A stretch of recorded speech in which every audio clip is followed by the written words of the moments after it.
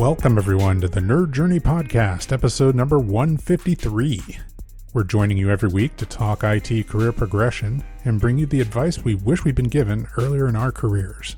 I'm your host, John White, at VJourneyman on Twitter, joined by my co-host, Nick Cordy, at NetworkNerd_. Hey, Nick, how's it going? Hey, John, I'm doing great. We are pre-sales technical engineers with backgrounds in IT operations. We hope our career discussions will be vendor neutral, relevant across disciplines, and remain timeless. If you're enjoying our content, please drop us a positive review on Apple Podcasts or wherever you subscribe. And if you want to get in touch with us, tweet or DM at Nerd Journey.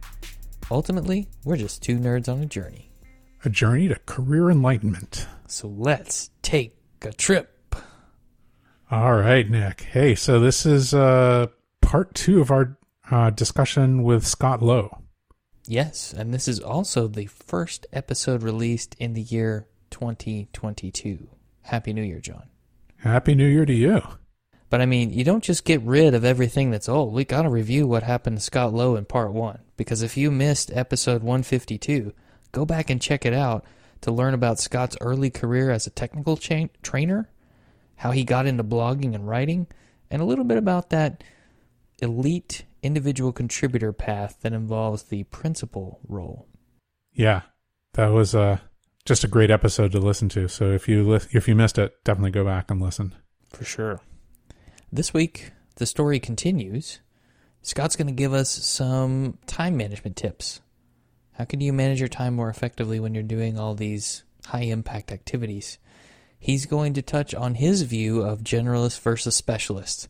And if you didn't hear our views, you can find those in episode 26. This is a nice follow-up to that. And then he'll tell us a little bit about what startup life is like. Yeah, the only other thing that I'd point out is to listen for his, philosophy and activities when it comes to content consumption as part of his job and part of his, it sounded like what he kind of felt like was part of his career curation. So definitely listen for that. At the risk of spoiling everything, let's not actually talk about anything else. Let's jump straight to episode 153, part 2 of our discussion with Scott Lowe.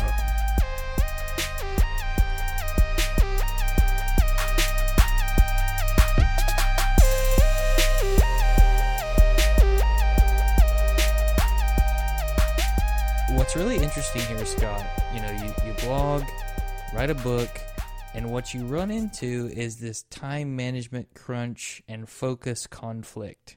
So as you start to add more and more to your, we'll call it sphere of influence, as you said before, what tends to happen is the level of project maybe gets a little bit larger in scope or maybe lengthier, I guess. And you start to do all this work, and I imagine you have to be very selective about the things you decide to do next. So can you shed some light for listeners on what you use to guide your focus on the thing you're going to do next and how you manage your time when you start to do all these things? Like the story about checking in with your family was great. I think that's fantastic. But were there other things like during the day-to-day at your job that you had to change to take that next level in your career as you were doing these things? Time management is something that I've talked about a lot, and it's an interesting thing because I feel like time management is an area where I could improve. Same here. And maybe that feeling of thinking you can improve is just part of it, right? And that's what drives us to continue to explore and continue to learn and continue to gather knowledge and then turn around and give it away. It's an engineering optimization problem. There we go. As far as time management, like there really are no good answers. It's really all about trade-offs. So earlier in my career, and I have made the conscious decision to back off of this a little bit, but earlier in my technology career, I made the decision that like I wasn't going to watch a lot of TV. And whereas, I could talk to folks who, and, I come in the next day at work. Hey, what'd you do last night? Oh man, I sat down and I watched the game, whatever it was, right? And 2 or 3 hours, whatever. What did you do? And I said, well, I spent 30 minutes or an hour, whatever the case may be, with my family. In case you hadn't picked it up, I'm a big proponent of family. And one of the things that we did that I'm not saying everybody should do, but one of the things we did that we felt was important for family cohesion is we had dinner together every night, unless we were like, traveling or gone or something like that. And then as the kids got older and they got jobs, obviously that played into it. But like if you weren't working at a job, and you hadn't, you didn't clear it with us ahead of time that you were going to go out with friends or whatever, then you were at our dinner table every night, all of us together, and we would talk about what happened during the day. And I just felt it was really important to stay connected to the kids and also to share with them, like, hey, this is what I did. Now, 9 times out of 10, A, they didn't care, or B, they didn't understand. That's okay. You mean they didn't ask you to update your Solaris article? No, they did not. Oh, okay. I thought maybe that came from them. Yeah, no, you would think so, but it didn't. But it was that process of sharing what was important to us that let them know that they were important because we were sharing this with them, right? And then after that, we would take some time and we would watch, some sort of show, or sometimes we would read books together as a family. Like we would read out loud and everybody would get a chance to read. And that was also helping the kids practice, and especially the younger ones and that sort of thing. Yeah. And then that was it. Then the kids would be off to play, and I would go back and I would essentially work. I would write blog posts, or I'd work on the book, or whatever the case may be. And if you think about it, like, over the course of the evening, you could spend 3-4 hours just sitting in front of a television, doing essentially nothing. And even if you want to take half of that time because you want to bond with your spouse or your partner or with your kids or whatever, your dogs, right? That's fine. But there's 2 hours there that you could be using to do something else. And so for me, that was it. Now, when it came to, and this is a really archaic thing in today's day and age, going to the office. Oh no, who does that? Right. I know. But then we did, back in that day, we did go to the office, and, I would do things like, I would pack a lunch with me, and then I would work over lunch, and I would be working on like not necessarily a customer project. Unless I had to, but if I had the time and I had that free time during lunch, I would do a working lunch, and I would be working on some side project of something I was working on, or something I was trying to understand, or something I was building or taking apart, or whatever the case may be, that I felt would further, where I was going. Now that's part of it. The other part of it is, and there's probably 3 different aspects I want to touch on real quick. The first part is just looking at what you're doing with your time, and can you use that time more effectively in some way. A lot of people who used to have commutes would use those commutes for podcasting. And so they would listen to podcasts during the commute, right? Great way to do it. Absolutely. I haven't had a commute in over a decade, so it hasn't really helped me much. I've been working from home for that long. You listen when you go to the grocery store. I've just started restarted listening while I'm walking my dogs. There you go. Because, what else are you going to do? Dogs aren't going to talk to you. But so the first part of it is, are there pieces of time that now you're doing something, but you could do something that would build your career? So that's part of it. Second part of it is making the most of the time that you are spending. Like when you do take that time to do something, really make sure that it's effective. And here, this falls into that slippery slope called productivity. And you want to make sure you're not just being busy for busyness sake. It's a super easy trap to fall into, to spend all your time tweaking your productivity system to make you more productive when you actually don't get anything accomplished. Right. And I say that from personal experience because I've been there. So hooked on how do I be more effective that I wasn't being effective at all. And so that's something, but there are ways, whether it be a to-do list, a very simple to-do list, whether you're into something more advanced, like some sort of, getting things done type of methodology or something like that. There are ways to do that. And there are also ways to capture pieces of information that you need to go back to later, which I think is a sort of a sub aspect of this part of it, right? You might find a URL being referenced in a Slack channel or on Reddit, or somebody sends you an email, or you found it in an RSS feed, and you're like, hey, this is interesting. I want to come back to this later. Being able to capture that somewhere and know that you've got it, and not spend cycles thinking about what was that article that I was going to go read? Where did I save that somewhere? Where is it? Right. So building systems that make it easier for you to do that and not spend mental cycles thinking about it. That's the thing. And then the third part is what's next. And this has come up a lot in terms of, hey, I'm in my day job now and I want to do this other thing over here, but I'm so busy in my day job now that I don't have time to learn this other thing over here. But I really want to learn that other thing over here. So how do I learn that other thing over here while still being in my day job right here? Right. And I think the first two parts of that first two aspects, using the time that you may not be using now, and then making the most of the time that you are using. That third thing though is what is that next thing? Right. And this one's really, really hard there's no like silver bullet here. I tend to look for trends that I see emerging.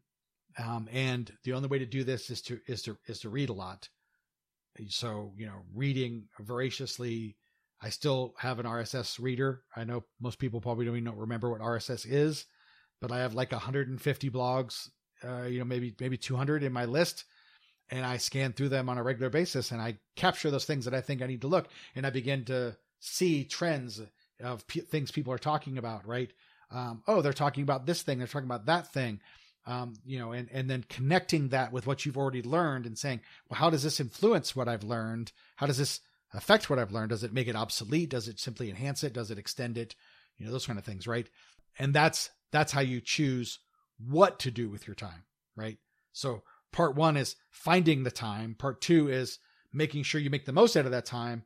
And then part three is, what am I going to do with it that I'm going to, track with the system? And that is that finding that next thing. And I think that's sort of, it's going to look a little bit different for every person. Right. So I don't know if that answers your question or not. That's a good framework. And I would say in part two, when you're focused on, I would say just minimize your distractions when you're spending your time learning the next thing or focusing on the next thing, so that you don't get 15 minutes in, I got a notification on my phone. Maybe put that in a different room or turn it on silent. Do you give yourself a time limit for those things during the day? I've heard of some people, like maybe they dedicate an hour, maybe it's 2 hours, maybe it's 30 minutes. Do you just do when you can? I've gotten to the point now where there are so many things that I could go after. Like and that's true for anybody, not just it's me, overwhelming. There's so many things I go after. So I find now that I have to limit it to things that I can more directly relate to what I'm doing in my day job right now.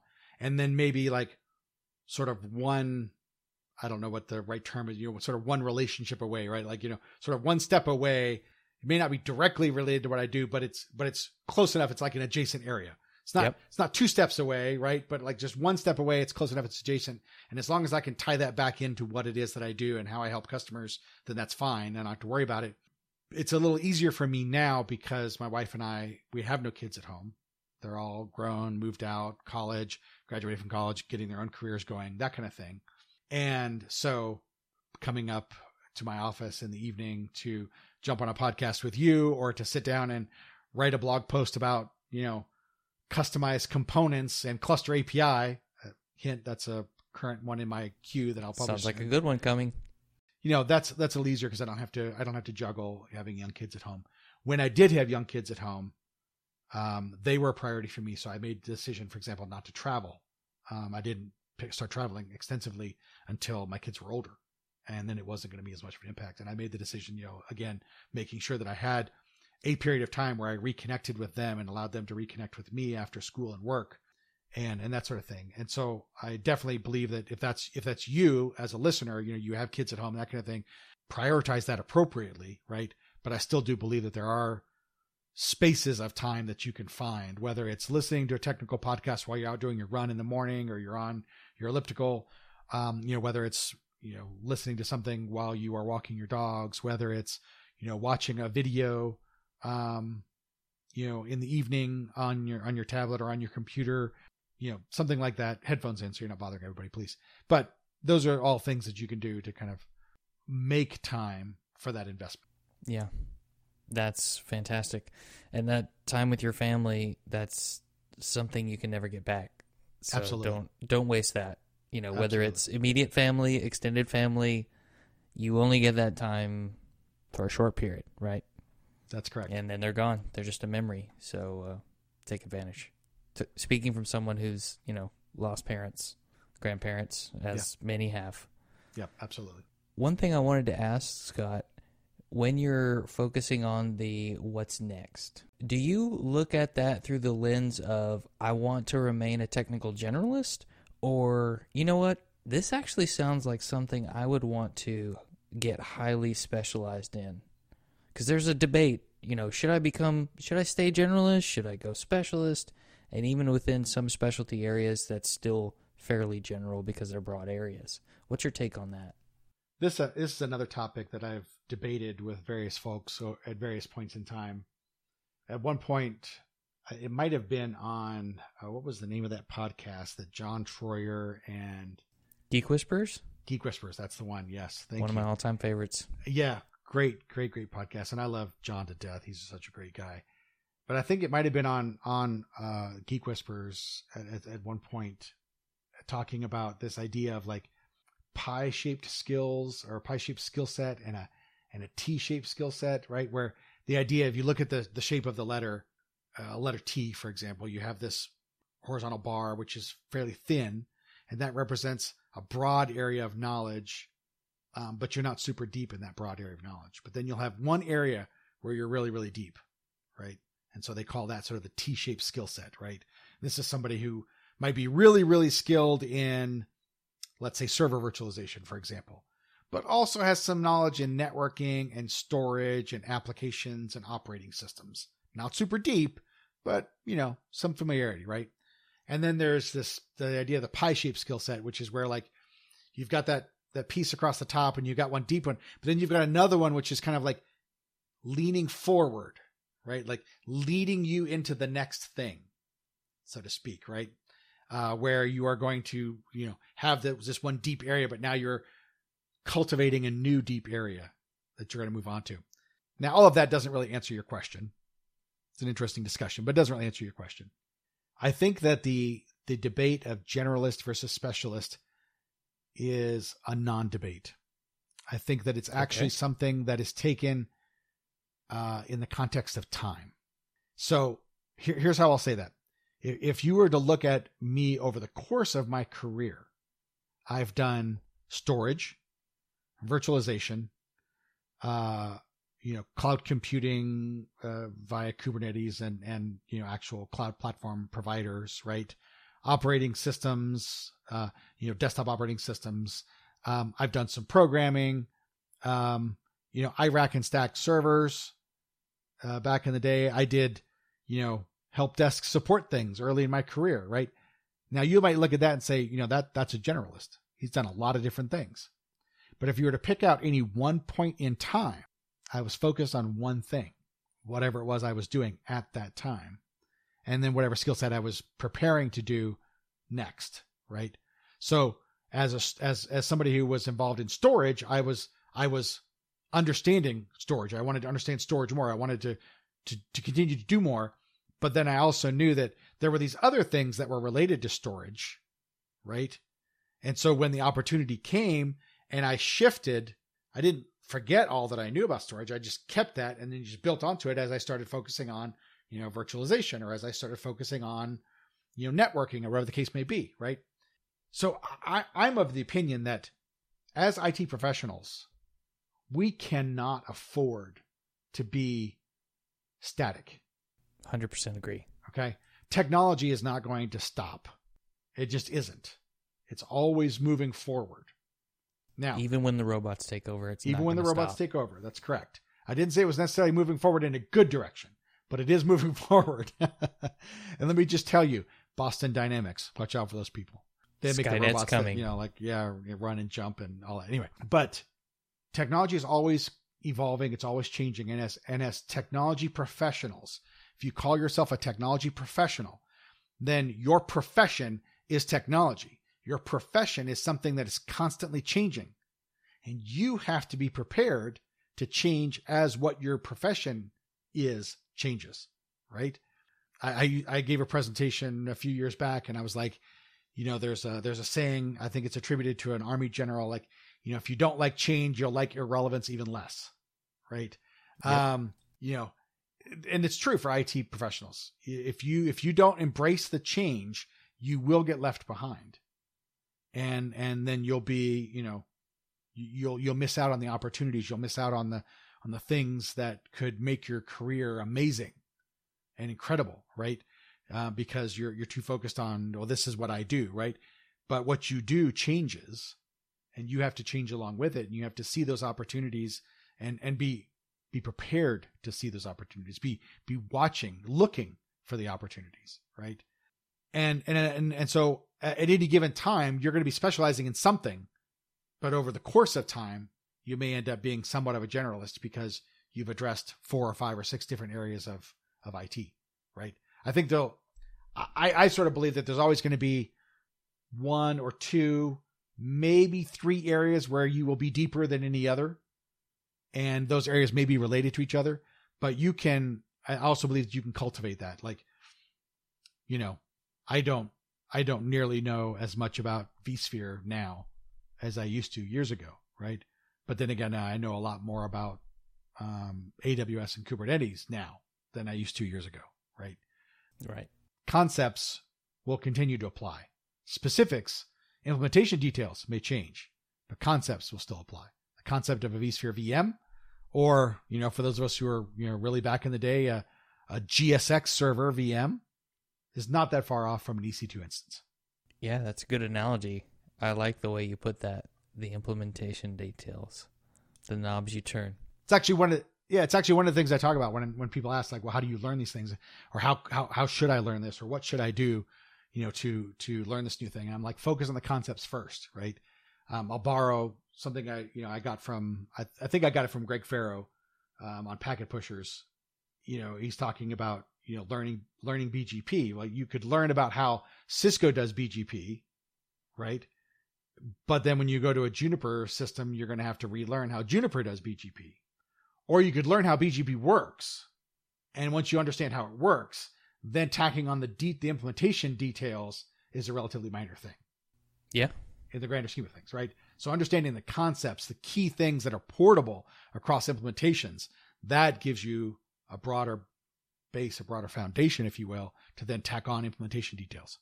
And I would say that maybe if you went deep in the Cisco BGP, that might help you learn BGP concepts. You would just have to be prepared for it. It's going to be called something different for this setting over here, or it's slightly adjusted, as you said.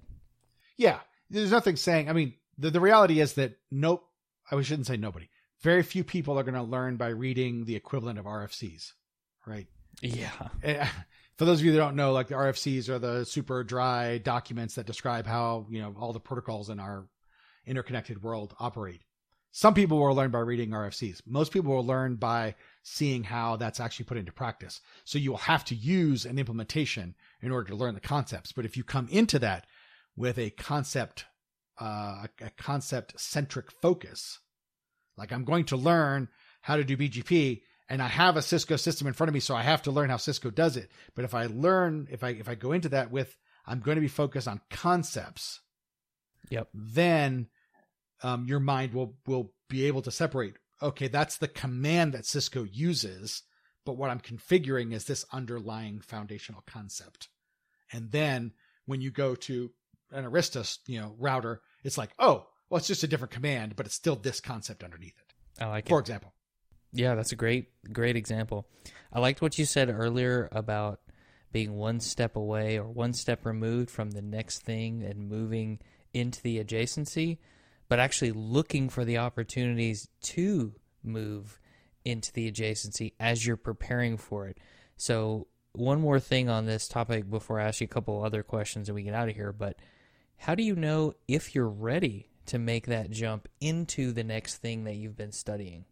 Like, okay, I've been focused on virtualization, I want to learn cloud, or I've been focused on cloud, I actually want to learn more about containers.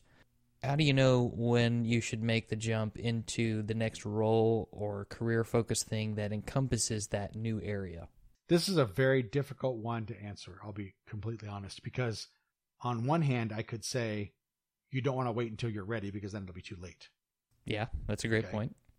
On the other hand, I could say that there is a certain level of readiness that you need before making that leap, but that level of readiness is going to vary from person to person, depending on their comfort with discomfort. How comfortable are you being uncomfortable. And that will vary from person to person. I would not encourage someone perhaps early in their career to make a radical shift if they weren't at least in some fashion prepared for that in some way. And I guess this comes back to that idea of adjacency. And I believe it was the book So Good They Can't Ignore You. Yes. That's what I was thinking of too. Okay. All right. I believe it was that one that was talking about these people finding opportunities in the adjacencies where you've spent years becoming very, very fluent in a particular area.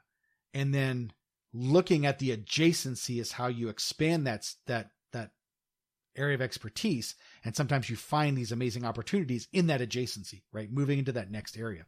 The adjacent possible, I think, is what Cal Newport called it.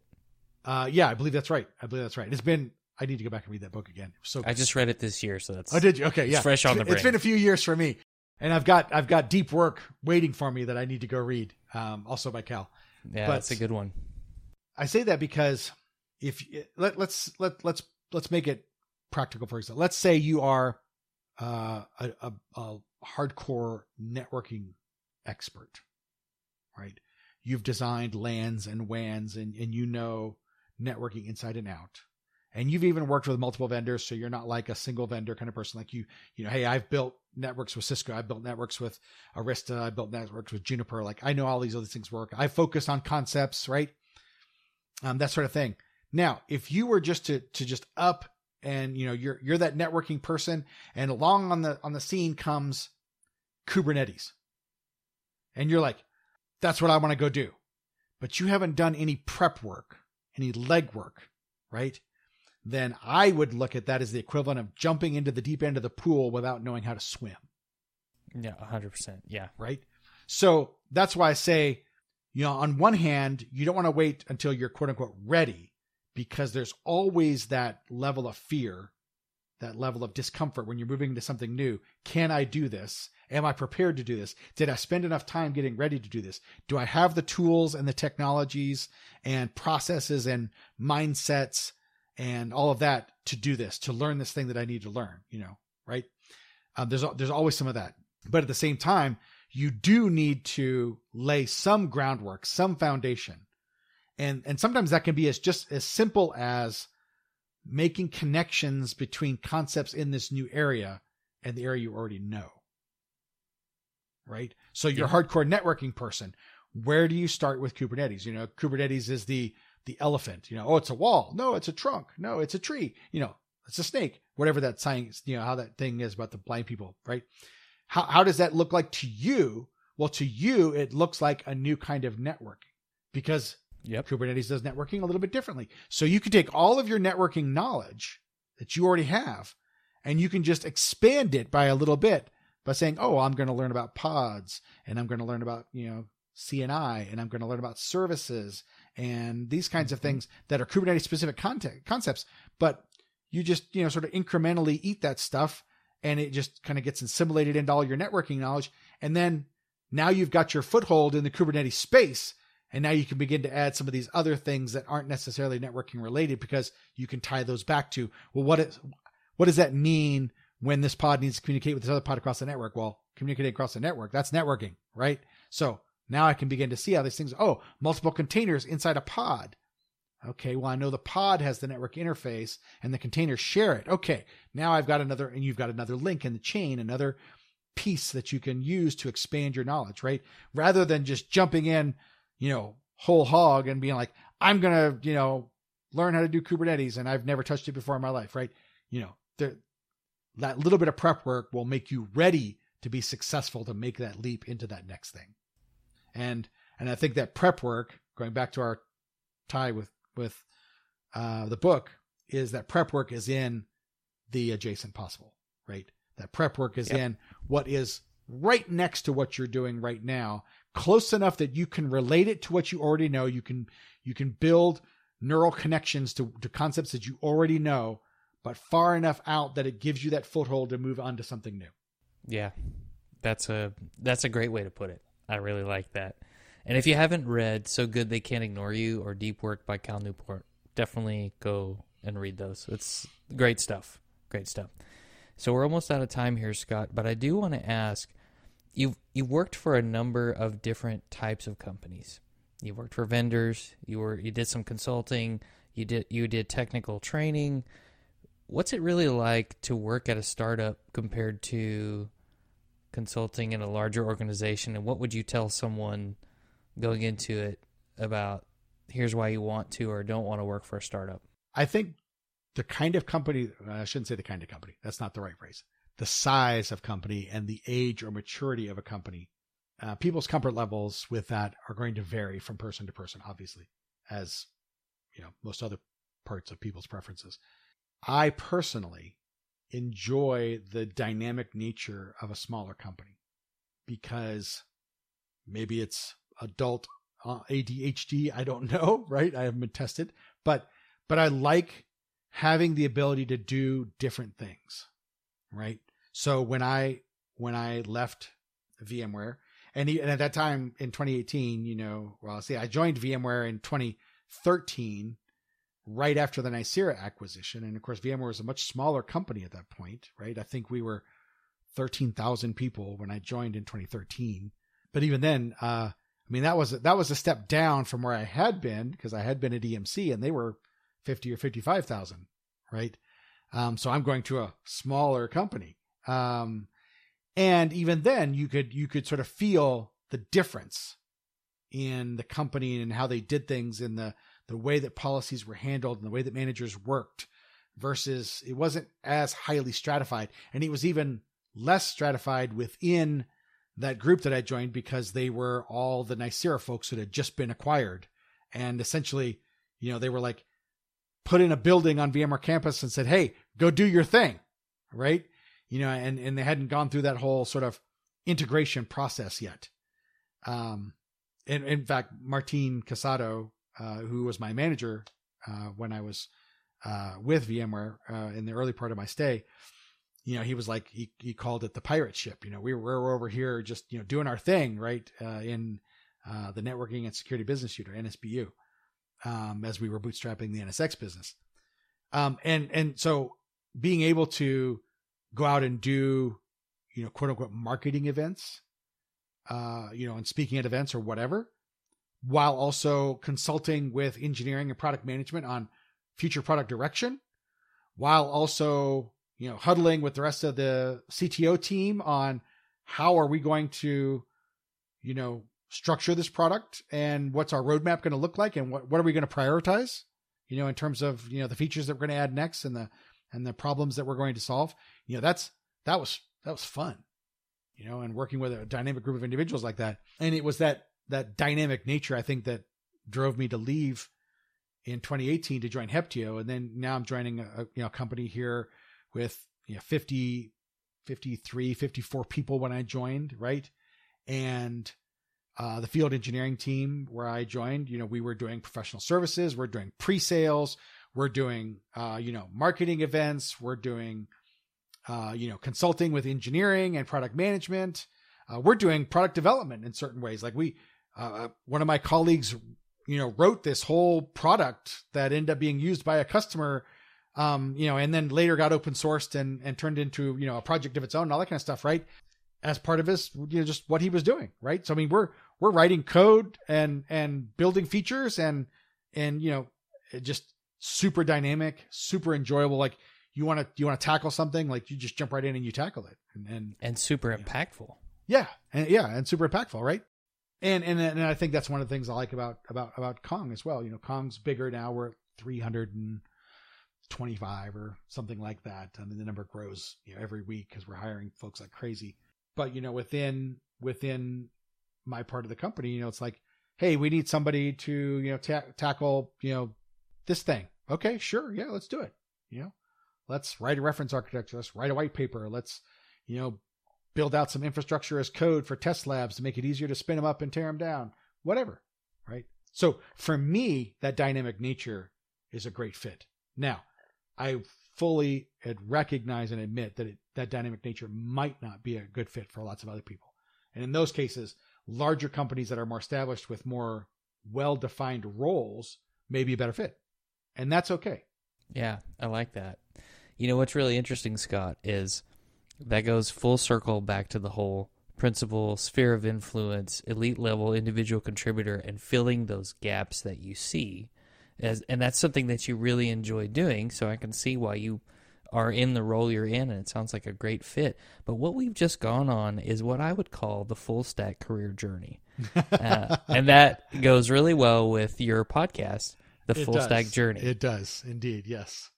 Yes. And thanks for the mention. Yep. And if you don't listen, make sure and subscribe to Full Stack Journey because Scott does a great job. A lot of good topics there.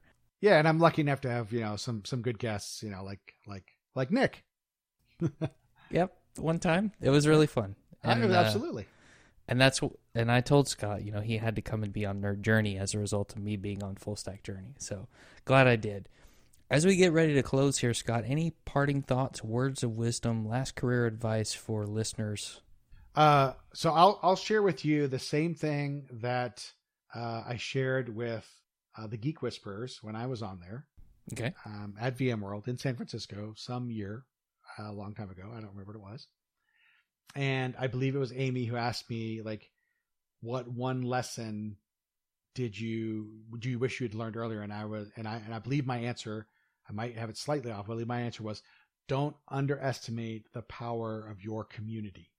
And I believe that's probably something that a lot of us may be struggling with as we are, hopefully, fingers crossed, emerging from the pandemic. And we've come to rely on working in very disconnected fashions, but we all have communities out there, whether those are professional communities or personal communities, that we can tap into that will help us succeed. And I can say in all honesty that, that's a lesson I probably didn't learn early enough in my career. And, my wife would be like, hey, why don't you go ask so-and-so, to help you with that? I'm like, no, I'll do it. I don't like asking people for favors, but the reality is there's a lot of great people out there who would be happy to help you succeed. If they're able to do so, to offer their help in some fashion. And don't underestimate that, right? Don't let yourself grow too cynical. Yeah. And a lot of times that collaboration between you and somebody else leads to something way better than you could have done on your own.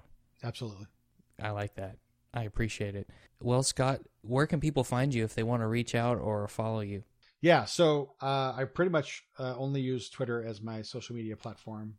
Never did the Facebook thing, but you can find me on Twitter as @Scott_Lowe. Feel free to reach out and contact me. I do have my DMs open, so feel free to send me a message. I would love to chat with you. In the event that you want to check out some of the content that I write, you can do that at blog.scottlowe.org. And that's where I publish my content and so on and so forth. I'm also active in a number of different Slack communities. Kubernetes Slack, CNCF, Envoy, Open Policy Agent, Cilium, et cetera, et cetera. So chances are, if you're in the cloud native-ish space, I'm probably on one of those Slack communities. So feel free to reach out to me there as well. I'd be happy to chat with you. And if I can be of some assistance to you in some way, just ask. Don't underestimate the power of your community. And don't forget to smash that subscribe button on the Full Stack Journey podcast. Yes, thank you. I should have mentioned that. I do a podcast called Full Stack Journey. It's part of the Packet Pushers network of podcasts with Ethan Banks and Greg Farrow and Drew Connery Murray and a whole bunch of great folks who are extraordinarily talented in the networking space and others. But at Full Stack Journey, we talk about sort of the full stack of technologies that are present in today's data centers and cloud environments. So we talk about all kinds of different topics and have folks on sharing stuff. In fact, our next episode, which we'll publish in late October, is on a cloud native integration platform. So if you want to find out what that is all about, you have to listen. Of course. Sounds like a good one. I hope so. Awesome. Well, with that, Scott Lowe, thank you so much, and I will say good night. Thank you so much, Nick. I appreciate the opportunity. Take care.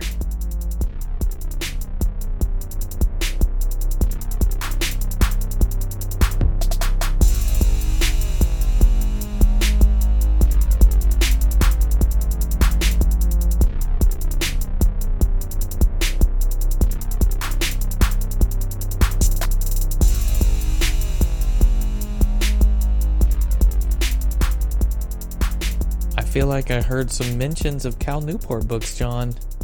Yeah, definitely. It just, I guess, goes to show you time management. It's that thing that crops up, super early when more's being asked of you and you're kind of a constrained resource, where your work is super, super valuable as an information worker. That intersection comes, you get super busy, and Cal Newport just naturally emerges into the discussion. Yeah. I will say the book, So Good They Can't Ignore You by Newport, is excellent, as is Deep Work. And I feel like I know some people who did a series on that. Have you listened to those? Yeah, I believe that was us, and you can listen to parts 1 through 7 of 2 initially planned parts in our podcast feed. That's episodes 141 through 147 if you're playing along with our bingo. Nice. I wonder, maybe we could get Scott Lowe back to talk about his reaction to Deep Work as like a 1 episode, or 7. 12. That one will be 12 episodes. Exactly. How about that importance that Scott Lowe placed on family? I really liked that, especially when he was about to write the book. He sat everybody down. Listen, I think I should go after this. I need everybody on board. I need you to understand that it's going to require everybody to do a little bit extra so that I can focus on this.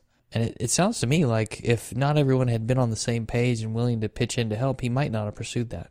Yeah, I really thought that was interesting as well. I think that family as a priority came up a couple times, right? When he was not taking specific types of roles because he wanted to spend time with his young kids and be physically present and not, out on trips, to various parts of the country or world. That, so it spoke to his prioritization. And then, what you pointed out, like, getting the entire family on board in order to pursue a project, just seemed to be an extension of that, right?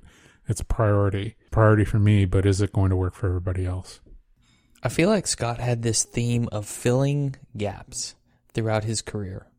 And I loved the fact that he was asked about the theme of his career in part 1 of the interview. He mentioned that being asked of him by Craig McLucky, but that theme of filling gaps and educating, building others up, I mean, that's the heart of the principal engineering role, to my knowledge. Yeah, I mean, it's the heart of being an invaluable employee, basically, right? Yeah. Also, I love the generalist specialist debate or non-debate rather, that he shared with us. And it just reminds me so much of Range by David Epstein. All the aggregations of these different experiences making you a better specialist in the next thing you do. And that's kind of what he said, right? I'm not getting rid of all this old knowledge. I'm building on it to get to the next thing.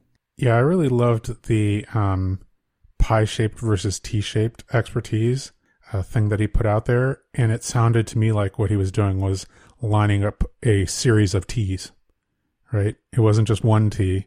It was this T and another T and another T and another T. And the knowledge and information that you had before doesn't go away. Some of it might age out, but that's probably things that were specific to specific implementations, and the fundamental principles that you learned along the way don't age out. And that's the important part of that. For sure. How about his commentary on sizes of organizations? He dropped in this part 2 of the interview that he actually worked for EMC, an organization at the time of around 50 some odd thousand people. And even stepping back to VMware was a much smaller feel, and even smaller when he went to Heptio. But he really liked that dynamic environment that gives you the ability to fill gaps, interestingly enough. Yeah, it was fascinating to hear about what he liked about those workplaces, right? And that kind of emerged as he moved from organization to organization. As you go from, X to Y to Z, the dynamic nature emerges as this thing that you find super valuable. And then, just like you pointed out, is VMware, he mentioned, wasn't a small organization. It was 13,000 people, but he was joining a small, new, agile business unit that, was moving fast and, doing a lot of things like that was acting like, kind of maybe like a startup inside that larger organization. So, these are the types of things that you as an individual can learn about yourself and can think about yourself. You don't need to necessarily, move from job to job, but like sometimes you do learn those things only, in the negative, like, hey, I don't have this thing here and I feel like I need it.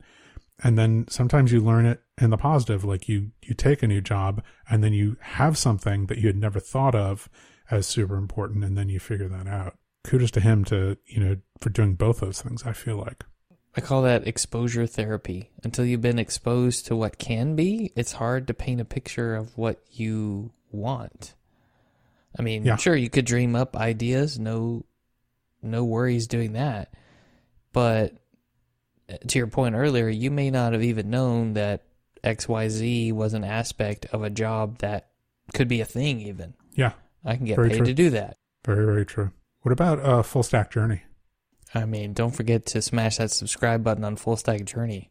He has some great guests, and I love the focus on practical tips. Yeah. Right? In every podcast, what are some practical tips that listeners can take away and get started doing some of the things we talk about on the show? I love that. Yeah, that was terrific. That actually reminds me of the practical example that he gave about transitioning from one technology to another.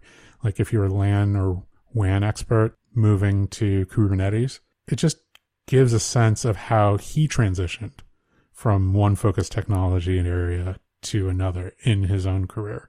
Like, I don't know if that's exactly how he did it, but it just gives you like a pretty good idea of how, he just stacked up those like series of T-shaped, experiences and areas of expertise, right?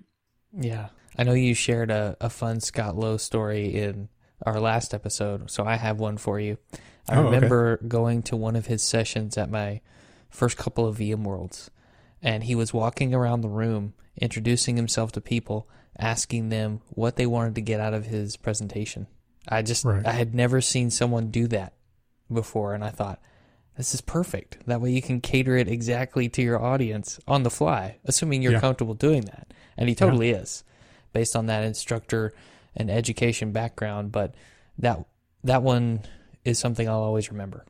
Was that before the session started? Yeah, a few minutes before the session started. I got in the room early, and he was just chatting people up. Hey, how's it going? I'm Scott. What was it you wanted to get out of today's presentation? And so you give him a few nuggets, and he'd go, oh, okay, I really appreciate that. Constant calibration, right? Yeah. Constant calibration. Always be iterating. That's awesome. All right. Well, anything else before we get out of here? No, sir. Just a reminder, we want people to subscribe and give us a positive review on Apple Podcasts or wherever you're listening. We want to know if we're being helpful and are always looking for interesting questions to ponder. We're collectively on Twitter @NerdJourney. All right. Farewell, listeners, and tune in next time as the journey continues. I'm John White @VJourneyman, for Nick Cordy @NetworkNerd_, signing off. Adios.